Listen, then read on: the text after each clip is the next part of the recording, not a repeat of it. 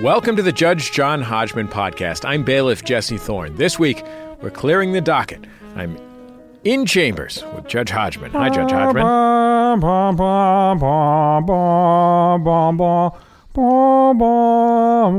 Happy New Year, Jesse. Happy New Year. It's January 27th, 2016. Woo, Happy New Year. I kiss you on the mouth. Have you been singing Auld Lang Syne for 28 days? No. It's just, this is New Year's. It's Canadian New Year. This is when they celebrate it in Canada. And we have a lot of Canadian listeners, and I respect them and their weird alternate holidays as well. This is the day that the Three Kings celebrate New Year's. Exactly so. How's your New Year going so far, Jesse Thorne? My New Year, you know what? I got no complaints about 2016. I don't like how legendary and beloved entertainers keep dying, but the truth is that we all die. Yes, today is a day that we learned that not only David Bowie and Lenny and Squiggy, but also Lemmy from Motorhead and, of course, Alan Rickman. The news broke this morning, not this morning, the morning of this recording, and it was very, very sobering and sad to hear, as he is one of my favorite actors. Yeah, and he was a wonderful guest on Bullseye, as was Lemmy, actually. I've heard Lemmy, but I haven't heard Alan Rickman. I will go back into the archives and listen to it. How can I get there? Oh, you just go to MaximumFun.org or go into iTunes or your favorite podcasting application or search on SoundCloud. There's a variety of different ways to find my interview with Alan Rickman, in which we do funny French accents to each other. Mais oui, I will. Okay. I honestly have never heard that, and I'm going to go listen to it right now, and I'm glad we got a completely organic plug in for the great interview, podcast, and radio show, Bullseye with Jesse Thorne. What's up? As long as we're getting plugs in, let's get a case settled. Okay. Here's something from Matt. During a recent mid-morning flight from New York to Miami, I witnessed an incident across the aisle. It was a 2-seat row, both seats occupied. The person at the window was snoozing and had closed the shade. The person in the aisle seat asked them to open the shade. Window seat said, no. Aisle seat again asked, more insistently, and was told no again. In the next 120 seconds, the situation ramped up into raised voices, loud sighs, accusations of rudeness from both parties, and finally the frantic ding-ding of the flight attendant bell. Aisle seat then demanded a new seat. Accommodations were made, and aisle seat left, but not before calling window seat a piece of swear word. Window seat just turned away and pretended to sleep. Who gets the final say on airplane window shades? The window seat, who might have to endure the sunlight, or does a daylight flight default to shades open unless all parties agree? This is a flight from New York City to Miami. Yeah. Yeah, I could see how it could turn contentious. Yeah. It's probably either elderly people who are set in their ways, or Pitbull. Do you think this might have been a dispute between Pitbull and DJ Khaled? But all he does is win. It could have been. Oh, what about this? It was a dispute between 50 Cent and Rick Ross. Ricky Rose wants that window open. Look, I put in a pretty good DJ Khaled reference, and that's as far as I can do with you, Jesse. So this is a tough one to call. Let me see. Window seat! Obviously. Ugh. Come on. Window seat gets to decide. Window shade. It's in the word. They both have the same word in it for a reason. Look, all airplane seats have their probs, but each airplane seat has its consolation. The window seat the window seat person is trapped at the whim of whatever creep sits next to them. But the consolation is they can stare out the window and enjoy people looking like ants, or closing it, taking a nap, doing whatever they want. Aisle seat gets freedom to go to the bathroom 5 times a flight, but doesn't get to say what happens with the window. In this case, aisle seat was trying to have his easy access to the bathroom and eat it too. He should eat it. Plus, the window seat person was sleeping. So already it's a huge, rude maneuver to tap a sleeping person on the shoulder and say, open that window shade. It's like you're waking up a sleeping person who has closed the window shade for an obvious person to get some sleep. Ugh, Matt, I wish you had not merely witnessed this and in fact had been the aisle seat person, because then I could say, you, sir, are a piece of swear word. my new favorite epithet. Of course, the only seat without consolation of any kind is the middle seat. But that seat is for children, either the actual human children you're traveling with, or adult people who have the mind of a child and therefore do not plan ahead properly and pick their seats. Last minute planners. If you didn't plan ahead because someone in your family died, I apologize. If it's an emergency and you get stuck in a middle seat, that's bad, and I apologize. But everybody, grow up. Go to the websites. You can fine tune everything about. I mean, you're talking to a Delta Diamond Medallion. You think I got Diamond Medallion by not using the website and picking my seats? No, I'm pretty sure you got Diamond Medallion by being cast on a television show in Los Angeles when you lived in New York. Details. But that's absolutely true. But what I learned was the tricks of the frequent flyer trade. And one of the things is you want to plan ahead and buy your tickets as soon as you're thinking about making the trip. Go ahead and buy those tickets and you get the seat that you want. And here's a thing. Listen, everybody. If you ever see me on an airplane, say hello. I'd love to say hello to you. I had a guy come on the plane the other week and just go touch my arm and whispered in my ear as he was passing me. I was sitting down already, and he was going to sit behind me somewhere. And he just touched my shoulder and he said, "I'm in Book and Snake," which is a Yale secret society that I'm fascinated with. And he said nothing else. just a whispered taunt. Yeah. He just said, "I'm in Book and Snake." And then he just kept walking. It was the greatest thing to ever happen to me on an airplane.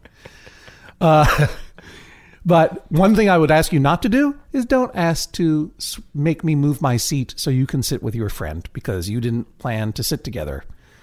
This happens all the time on airplanes. People who make their travel arrangements a little bit later and they're traveling together sometimes don't get seats together. And then they work out this huge game of airplane chess to move people around so that they can sit together. And sometimes they ask the flight attendant to do it, and the flight attendant will do it. It's like, will you switch places with this person so he can sit together with his wife or whoever? And, I'm always amenable to do it, but the rule has to be that you're asking, if you're asking someone to move and switch seats with you, you have to trade an aisle seat for an aisle seat or a window seat for a window seat. You can't ask them to sit in a window when they're currently sitting in an aisle, because chances are they have a strong preference and they chose it and they did their work and they did it.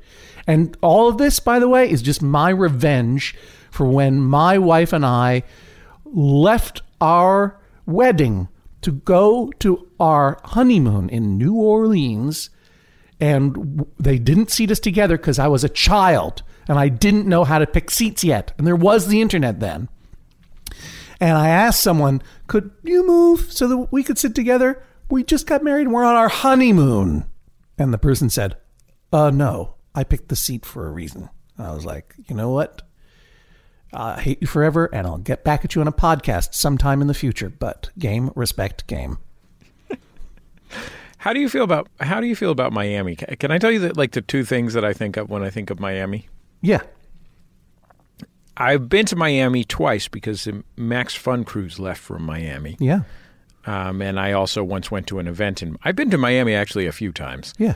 And it didn't make too much of an impression on me as a city. I haven't had a chance to spend days there. Mm-hmm. But the two things I think of are, one, I went to Ramon Puig, which is he's now passed on, but his family continues his tradition of being the Guayabera tailor to the stars. Oh. A Cuban family that makes custom guayaberas in the Cuban style that are comically expensive, but they also make ready-to-wear ones in long sizes. And so I was able to buy a very beautiful guayabera there. And what was great about it was I felt as though I had stepped into my own little Cuba, because not only did I have a wonderful Cuban lunch right next door, but there was also a dead dog and some roosters walking around. The dead dog was walking around? No, the dead dog was dead, and the roosters were walking around right there in Miami. For those of you who don't know what a guayabera is a kind of pressed sandwich with roast pork and pickles and ham and Swiss cheese. It's very popular in Miami. No, a guayabera, how would you describe it, Jesse? Because you're the sartorialist. Well, it's a type of shirt that is popular, especially throughout the Caribbean world, but also throughout the tropical world in one form or another, which features the Cuban version also often features folds. It has 4 pockets on the front and short sleeves and a square hem. Some people you might have heard the Mexican version referred to as a Mexican wedding shirt. Look up in the Philippines. There's a version that's called a Barong Tagalog. And in very hot and humid climates, such as much of Central and Northern Latin America, it's a very comfortable shirt to wear, and it has a formal look to it, even though it's good for heat regulation. And if you want to see what it looks like, just Google any picture of Gabriel Garcia Marquez. Dude rocked it. But una pregunta, por favor, Senor Jesse. Yeah, I got an answer for you, bud. Thank you. We've talked about wearing T-shirts under button-down shirts before, and we have agreed that it is dumb and not necessary. Yeah. And it ruins the look of the shirt to have a little peak of white T-shirt underneath, peeking out above your collar. Yeah, certainly a crew neck T-shirt. Yeah. Right. What is your opinion? Is a guayabera to be worn with a sleeveless T-shirt, for example, or a T-shirt of any kind, an undershirt of any kind? I think that often it can be worn with an A-frame undershirt, the type of undershirt that I am uncomfortable referring to as a wife beater. Right. Yeah. No. Thank you. A-frame. Right. And I think if you went to Cuba right now, you would see guayaberas mostly on old guys. And they would probably be wearing A-frame undershirts underneath, but as long as it's not translucent, it really depends on what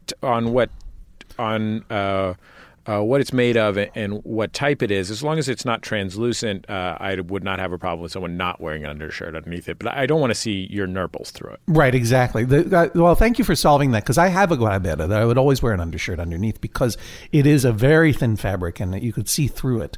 But the pockets are arrayed such that they cover my male nipples. My nipples aren't gendered. I happen to be male, or my nipples self-identify as male. I like to think that nipple gender is a spectrum. And I began to wonder if maybe that's exactly why those pockets are there, and you weren't supposed to be wearing a T-shirt under there. I feel secure now in the knowledge that Jesse Thorne says I can wear an A-frame T-shirt under my guayabera while eating my guayabera sandwich. I'm going to go for extra cultural competency points. I'm going to go to my engineer Ibarionex on this, who's Dominican. Oh, yeah. In the Dominican, I'm sure they also wear some version of the guayabera, right? How do you feel about this? Am I right, or you got your own theory? He gives me the thumbs up. Okay, thumbs up. Thank you, Ibarionex. By the way, greatest name in podcasting, Ibarionex. I know. Listen to his show, The Candid Frame, about photography. Anyway. We're working plugs in all the way through this like it's product placement. The other thing that I think of when I think of Miami is this amazing moment on 106 in Park, which I don't know if you know this, Judge Hodgman. It was sort of it was a show on BET, right? Exactly. Yeah. It was a video show on BET, sort of the BET equivalent of TRL, Total Request Live, a countdown show. Right. And at the time, live it was in hosted studio by audience. The artist would come in and talk to a host, and they'd show videos. Exactly, and it was a New Year's show, if I recall. I'm going to put it around 2002. AJ and Free were the hosts of the show at the time. AJ and Free had, I'm going to say, 3 different guests on. I don't remember who they were, but they were from the urban music community. and they got into a conversation. What's the greatest city in the world? Every single person on stage said Miami as though it was the most self-evident thing in the history of the universe. Like as though I was asking what's better, Cheez-Its or Cheese Nips? And everyone was like, Cheez-Its. Of course, Cheez-Its are better than Cheese Nips. Right. 5 people, just instant unanimous agreement. Well, Miami's the greatest city in the world. Una pregunta, por favor, Senor Jesse. Were they all from Miami? No, none of them were from Miami.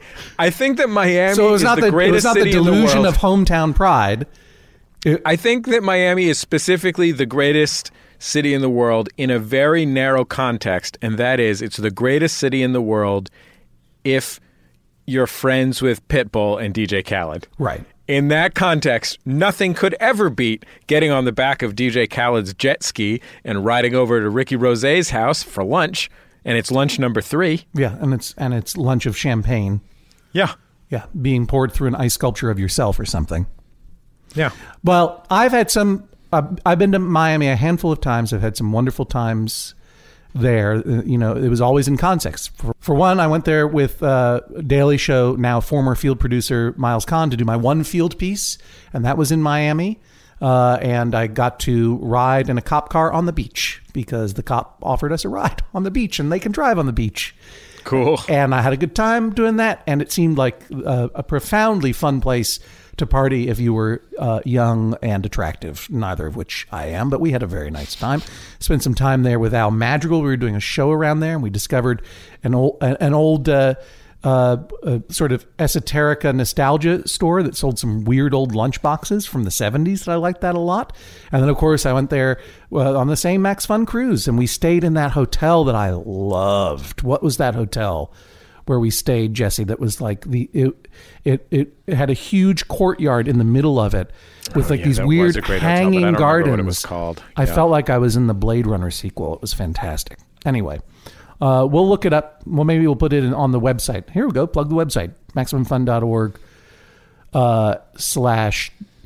/ Judge John Hodgman? No. What is it? No. I don't know. Just go to MaximumFun.org and click on Judge John Hodgman. There's a pull-down menu for shows. Right. In the show notes, we'll put it in there, and then you can go stay there. Maybe you'll even stay in the room that I stayed in. You know what was one of the things that I went to Miami for? No. To judge a grant competition at the Knight Foundation for libraries. I also went to the Miami Book Fair. I've been to Miami a lot of times. I went to the Miami Book Fair. I had a great conversation on stage with Larry Wilmore of The Nightly Show, and we ate some food after, and it was nice. And it seems weird that we're not friends with Gloria Estefan, right? Oh, see. Okay, here's something from But Ray. You know what I'm saying is, Miami is the greatest city on earth. Here's something from Ray. A very dear friend of mine and I have been in the same sketch comedy group for a long time, about 8 years, starting when we were undergrads at UC Berkeley. As the years pass, we prefer to do work that's more absurd, challenging, and unique. My friend Evan and I recently got into a civil but heated conversation about a theater tradition. Evan and the rest of our sketch group think that we should not tamper with the curtain call. They say the audience wants and needs a moment to clap for us at the end, and we should take the time to thank them. I'd like to do without it. I don't think anyone in the audience will be left wanting if we skip it. Since we've thrown all other ritual out the window, why keep the stale old tradition of the bow? I think it would be very powerful to leave the audience with nothing but the creative work itself. Please, make Evan admit that it's possible to conceive of a theater show, play, or sketch comedy that would be better and more impactful without a curtain call. I'm sure if I get this far, I can convince everyone else in our group to leave the curtain call behind. So let me understand this. Ray and his friend Evan and some other friends have been doing, they've been in the same sketch comedy group for 8 years. Yep.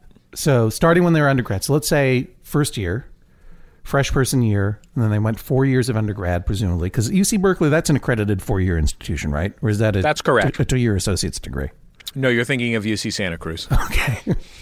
Go banana slugs. So now they're 4 years out of college in the same troupe. So, I would just say give it up. But let's say you decide to keep going. That's how I encourage the young comedians of today. How about you give up? It's been 8 years. No, I don't know. I don't know if your revolutionary no taking a bow is going to change the trajectory of this thing. No, Ray, I bet it's really funny, and I'd love to hear more about your group. And I'm just being mean to amuse myself. I apologize. But if I understand correctly, what Ray wants to have happen is during the performances, they'll do their sketches, and then the final sketch will be the final sketch, and then they will leave the stage, and then that's it. House music comes up. Is that what you understand it to be? Yeah, I think that's what they're talking about. That sounds weird to me. Yeah, that feels weird. Sounds weird too. The bow, the curtain call after a show, particularly in a show that is non-narrative or several small narratives linked together. It is a moment to thank the audience, and it also provides a crucial service. It lets the audience know the show is done, and audiences need to know the show is done because they're dum-dums. Mm-hmm. All audiences are dum-dums, especially if they're seeing something new and they don't understand the context, or if you're doing particularly experimental comedy. They want to know. It's like everyone claps in between movements at the symphony. It happens. We all make that mistake because we don't know when it ends. We need to know when something is done. Audiences are so stupid. Jesse, you know that I'm going through a very heavy Hamilton phase in my life right now, along with the rest of culture. Yeah. And it was the show was created by... Well, that's not true. Lin-Manuel Miranda is going through a very heavy my brother, and me phase. Everyone besides him is going through a very heavy Hamilton phase. I think he's going through his own very special heavy Hamilton phase. And he, of course, is the creator of the musical Hamilton and the star of the musical Hamilton, in which he plays Hamilton. And the creator of the short film in which Carly Rae Jepsen wishes Griffin McElroy of My Brother and Me that tells him that he's done a good job. See, and that's a natural, organic plug for another great podcast in the Maximum Fun family, My Brother and Me. One of my favorites as well. But I did not create the musical Hamilton. Lin-Manuel Miranda did. Now that I'm going around on the internet trying to find out things about this show that I've only listened to because I will never get to see it because it is crazily popular, and I'm so thrilled for it, and I'll see it eventually. I discovered a video of Lin-Manuel Miranda singing an early version of the opening song back when it was called Hamilton Mixtape at the White House for a big gala event at the White House. And this was in 2009, just to give you a sense of how long these projects go on for. And no one had ever heard. This is one of the earliest performances from this musical, which is a musical about Alexander Hamilton that is largely played out in rap music. And in fact, he was talking about it as a rap album about and he made the joke. He said, "I'm actually working on a rap album, rap concept album about one of the person who to me embodies hip hop the most." Secretary of Treasury Alexander Hamilton. Big laugh, right? And then he explains why this makes sense and everything else. But because he opened with a joke, people in the audience suddenly didn't know what it was, didn't know what was happening. And they thought the whole thing was a joke for the first half of the performance, including, I dare say, the president. So here he is performing now this, if you know the musical at all, this iconic piece of music, the opening, it's very heavy and cool, and it gets you energized, and it's amazing. But everyone's looking for the laugh line, and they think he's Weird Al-ing it. Do you know what I mean? They think he's writing like, what if we took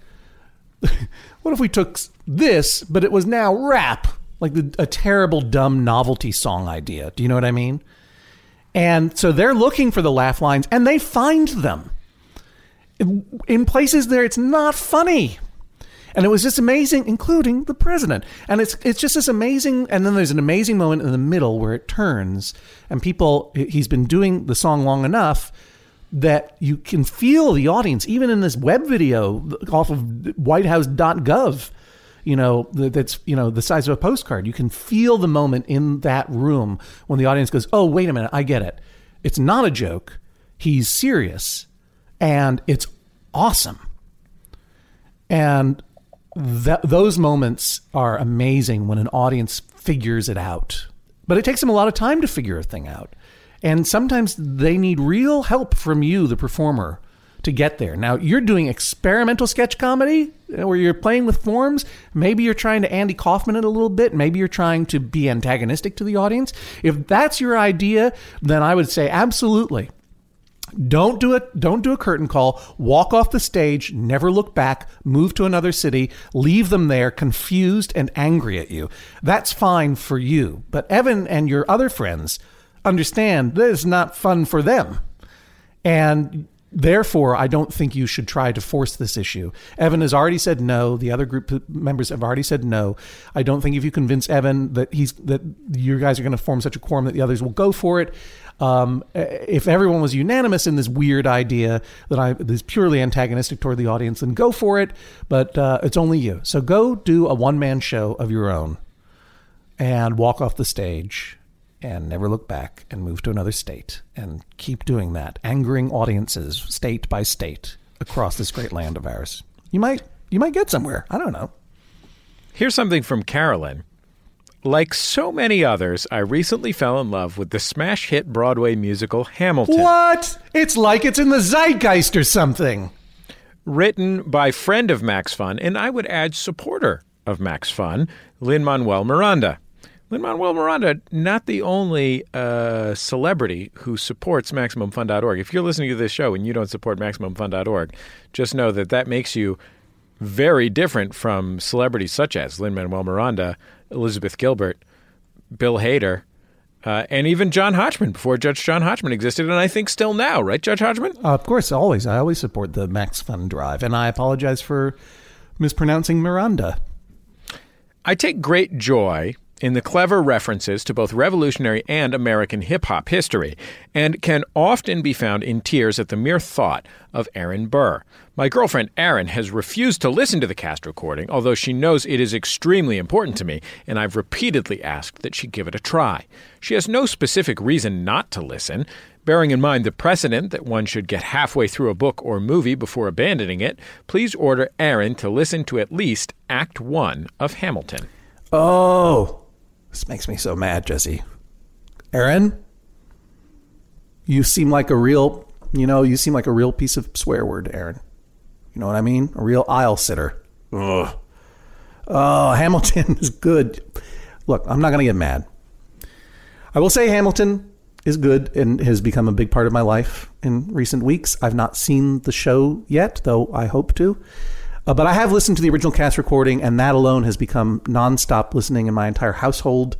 It's a piece of work that's fun and enjoyable, and it's very rare that everyone in my house from the age of 10 to the age of 40, soon to be 45, which is me, have engaged with a piece of culture on so many different levels, and to be able to have a talk with my son about Marquis Lafayette is one of the great things in my life, and it's cool songs too. Okay, anyway, but here's the thing. To quote Alec Baldwin, there is a long-standing fake legal precedent on this show, which I'm sure you know if you've ever listened to it. People like what they like. People like what they like, and they just like it for whatever reason. And some people don't like certain things, and you can't really do much about it if they don't like it. And you can't make people like a thing you love. And indeed, you can only go so far in trying to even introduce culture that you love to your friends. And that's not just for the protection of the person who's getting this stuff foisted on them. It's also for your protection, the person who loves the thing. Because when you recommend something that you love to a friend, and the friend doesn't like it, it can be very painful. I was asked by my wife to watch Mad Max Fury Road with her. I had already seen it, and I certainly consider it one of the best movies I've ever seen. And I would never in a million years have recommended it to my wife or suggested that we watch it together, because on an instinctive level, an instinct honed over many years of marriage and friendship, I had guessed it would not be her cup of tea. I wished that she would like it because it has feminist themes that I knew that she would engage in. But it's what it is, and it's not really her thing. So imagine my surprise when she said, let's watch this, because some friends of hers had said it was really great. And I was like, oh, yeah, okay, absolutely. You're asking me? Okay, yeah, let's watch. I'll get the Blu-ray and we'll set it up and make some popcorn. We'll sit down and watch it. She was asleep within 10 minutes. Asleep. Could not connect with the visual kineticism, the storytelling, just could not understand what was happening, could not connect. She's an incredibly intelligent person, but it wasn't her thing, and I knew it wasn't. 10 minutes she was asleep, and I am still hurting. I didn't ask for that pain. Imagine if I had forced her to watch it. It would be even worse. Precisely because it makes everyone feel bad. Even my wife felt bad she fell asleep during Mad Max Fury Road because she knew that it caused me pain. And that's why lots of times when you recommend something to a friend, that might be a disqualifier. Because maybe Erin doesn't want to listen to Hamilton precisely because she knows you love it so much and she fears she won't. And then she'll be letting you down, just the way my wife let me down about Mad Max Fury Road. Or maybe she fears that she will hate what you love. She'll think it's dumb. Maybe she fears that she's going to hate it. And then once she hates it, she won't like you anymore because it'll change the way she sees and understands you. And she likes you the way you are now. But here's the thing. Again, Alec Baldwin quoting. Erin, Hamilton is good. I've already said it's really good. I'm not going to say it again. It's really good. I highly, highly recommend it. Many people recommended it to me before I listened, and for that reason, I even listened with some skepticism. It took me a while. I was like, it can't be that good. But within 5 minutes, I couldn't stop listening, and for several days now, I still haven't stopped, and that is true of everyone I know who has encountered this piece of culture. And I would even go so far as to say that it's almost a matter of simple cultural literacy. It's part of being in this culture that you listen to just a little bit of Hamilton at least so that you know what everyone is talking about because it's influential and it's important and it's real.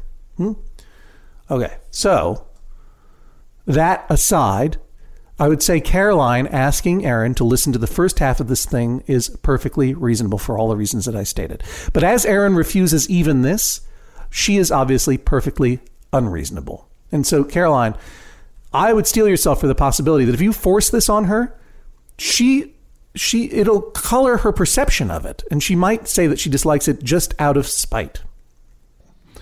So, Caroline, you have to come up with some trade. I've mentioned on this podcast before that my wife fell in love with a TV show about football in Texas and humans called Friday Night Lights. And she really wanted me to watch this thing. And as you know, I am indifferent to sports and its culture unless it involves defunct hockey teams. And I trusted my wife's good taste that this was a great drama. And I trusted her when she, as everyone else, said that Friday Night Lights is barely about football at all, or it's not just about football. It's, you'll love it, even though it's about, the footballness isn't all that stuff. But it was still about football. So I said, look, I will do this. I'll watch this thing and I will give it a fair shake. But you got to do something for me. I will watch not just the first season, but all of the seasons of Friday Night Lights if you, my beloved wife, will read Bullseye guest George R.R. Martin's first book in his epic Song of Ice and Fire, A Game of Thrones. Just the first book, which is, to my mind, one of the most readable books in the world and offered the exact same cultural compromise. Yes, it has dragons in it.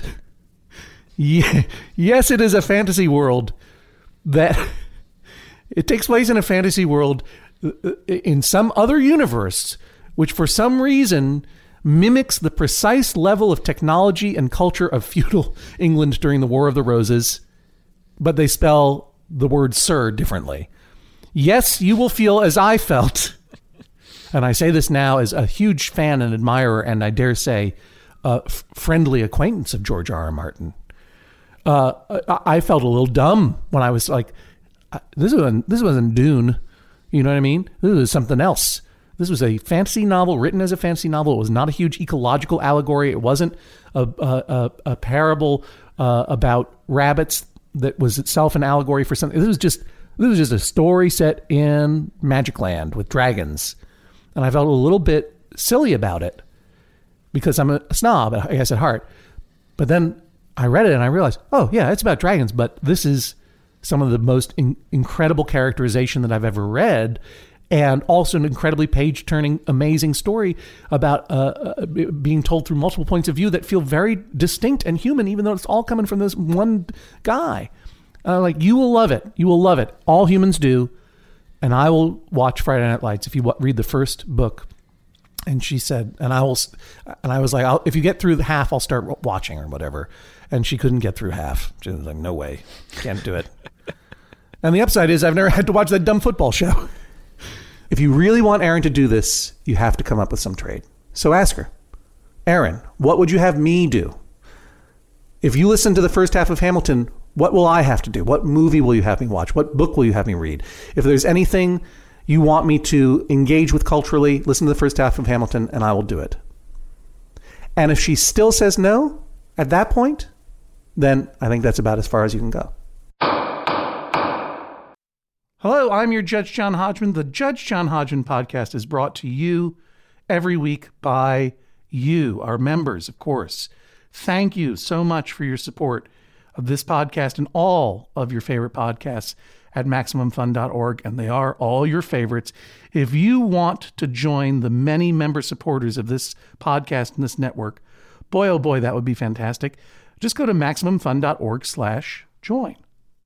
The Judge John Hodgman podcast is also brought to you this week by Babbel. Okay, it's 2020-24. Oh, if hindsight were 2020, I don't know what I would have done differently. All I know is that I'm taking every day in this year and trying to get better a little bit every day. That's what you do. That's the way progress is made, step by step, day by day, bird by bird. And that's the way it is when you're learning anything, especially a new language with Babbel. And if Babbel can help you start speaking language in just 3 weeks, imagine what you could do in the rest of this whole year. Don't pay hundreds of dollars to private tutors or waste hours on apps that don't really help you speak the language. Babbel's quick 10-minute lessons are handcrafted by over 200 language experts, real human beings, to help you start speaking a new language in as little as 1, 2, 3 weeks. Studies from Michigan State University, Yale University, and others continue to prove that Babbel is better. And that's not just the Yale football team putting their thumb on the scale because they love learning Indonesian from Babbel. One study found that using Babbel for 15 hours is equivalent to a full semester at college. Take that, Yale, I guess. Here's a special limited time deal for our listeners. Right now, get 55% off your Babbel subscription, but this is only for our listeners at Babbel.com/Hodgman. The Judge John Hodgman podcast is also brought to you this week by Aura. A-U-R-A. It's a simple but meaningful gift that you can give your mom or your dad or your step-grandparent or your uncle or your friend or anyone that you want to keep connected in your life who might not live near you.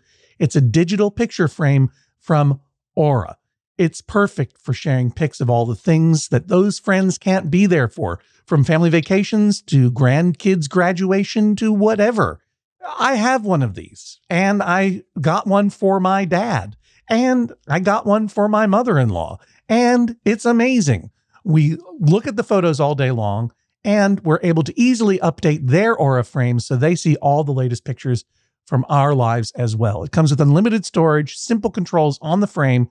You can upload as many photos as you want, and your mom or your dad or your stepdad or your stepmom or your friend or whatever can pick the perfect one.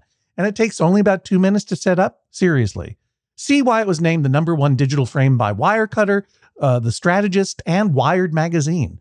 Right now, you can save on the perfect gift that keeps on giving by visiting auraframes.com. For a limited time, listeners can get $20 off their best-selling frame with code Hodgman. That's A-U-R-A frames.com, promo code Hodgman. Terms and conditions apply. Back for another game. You know it. What's going on? Just one more week till Max Fun Drive. Hard to believe. It's been a heck of a year since the last one.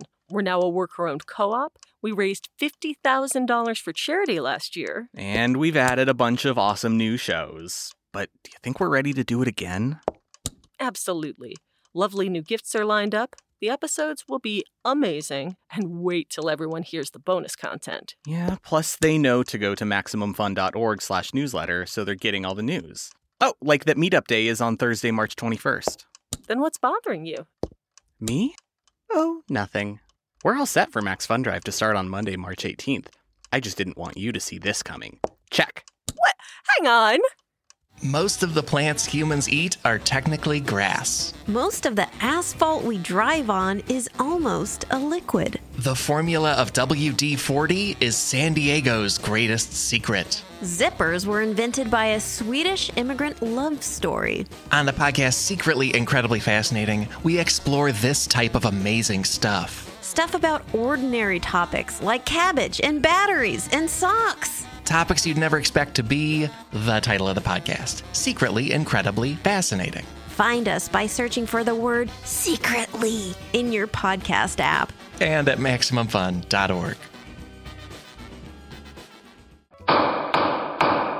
Brian writes, I seek an order from the judge that mandates that if a restaurant claims that its baked potatoes come with chives, they should serve chives and not green onions. This is specifically in reference to a certain fast food chain with a freckled redhead as its namesake. Oh, I wonder which one.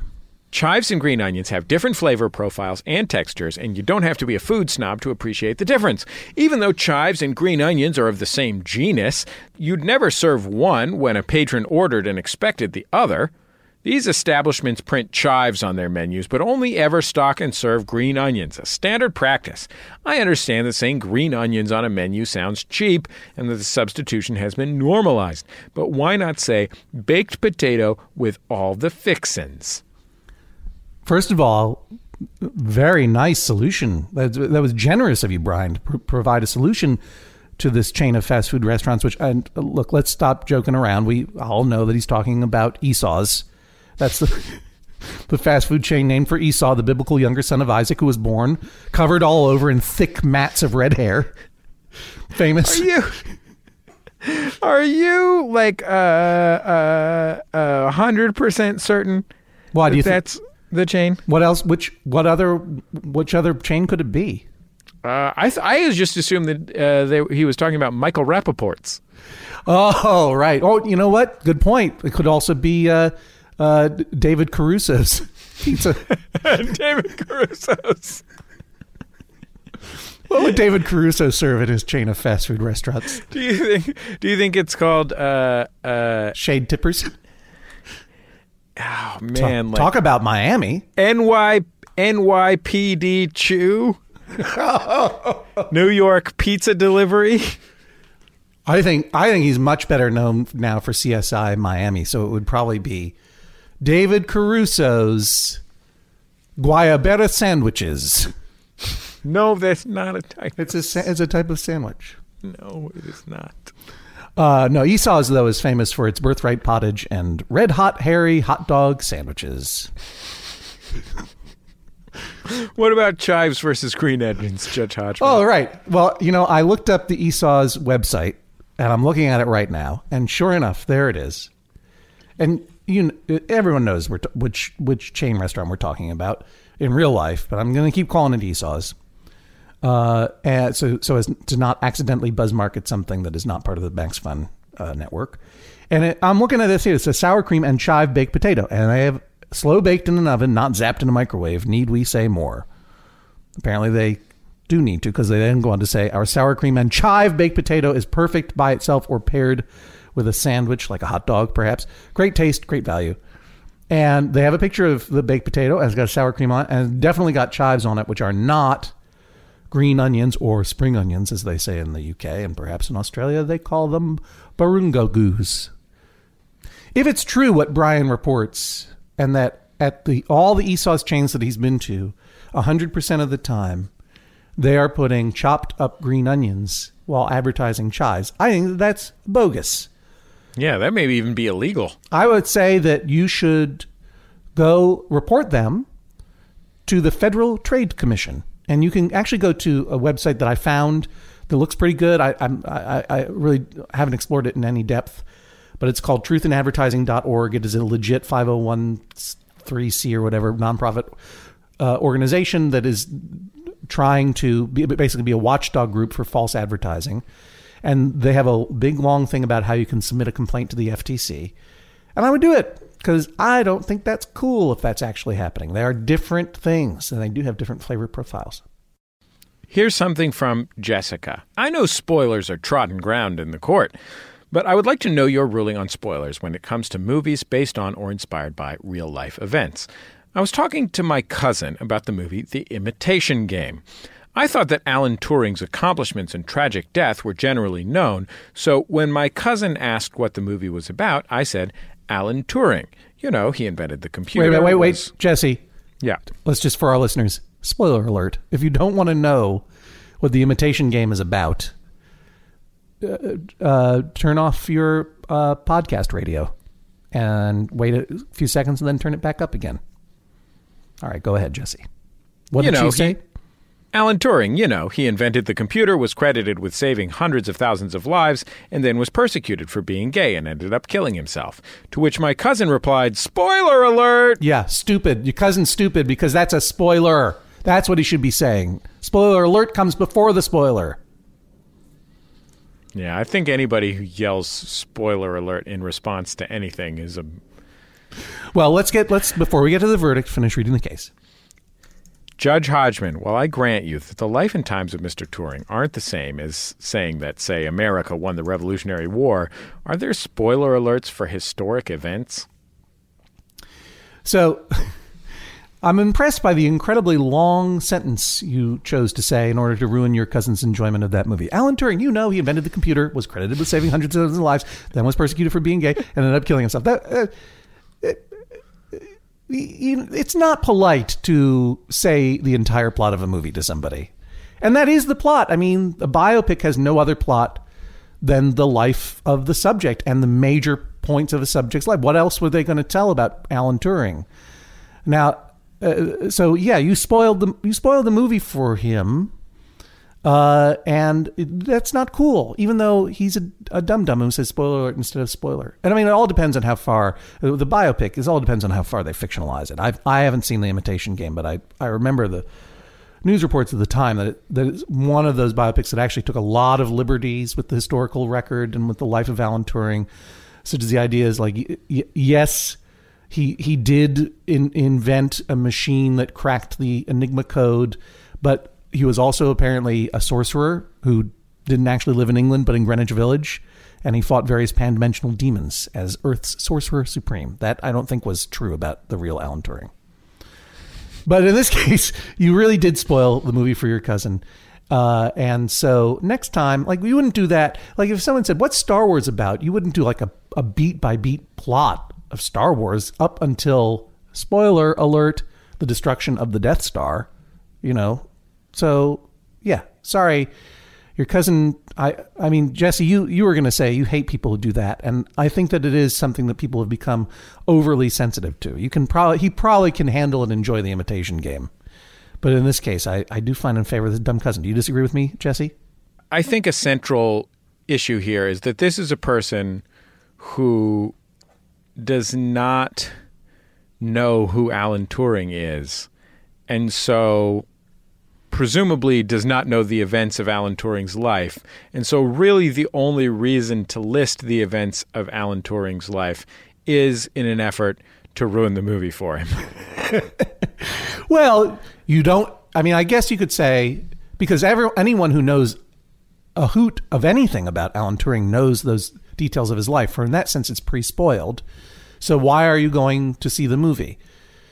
To enjoy, presumably, another great performance by Benedict Cumberbatch and the other fine actors in that movie. But you notice, I find Alan Turing to be an incredibly fascinating figure, and I was not particularly intrigued to see that movie because biopics are biopics. They just tell the events of the life. Yeah, they're terrible. It's just they're the worst. It may literally be the worst genre of film. So in this case, you agree with me, but you also agree that the cousin shouldn't be so sensitive and is dumb? Yeah, I mean, I agree that the cousin definitely shouldn't yell spoiler alert. That's something only a real so-and-so would yell. Right. I mean, I don't like anybody in this story. That's the truth. Okay. I don't like the person who likes biopics. I don't like the person who ruins them on purpose. I don't like the person who yells spoiler alert. Can I suggest something? You know who I do like? Who's that? The author Neil Stephenson. And if you want to learn about Alan Turing, this is probably not the best place to go. Probably a good biography of Alan Turing is the place to go. But if you want to learn about cryptography and code cracking during World War II, Neil Stephenson, the novelist, and perhaps Max Fun supporter, I'm going to say he is. Sure. I'll donate something to this Max Fun drive in his name when it starts up. I mean, I think William Gibson probably supports Max Fun, and they probably just do whatever the other one does just to keep pace, keeping up with the Joneses type situation. Exactly. Neil Stephenson is a science and speculative and historical fiction author with an emphasis on science and technology. So he has many, many, many preoccupations, including medieval swordcraft, about everything that in the world that a nerd could be interested in. He's interested in it.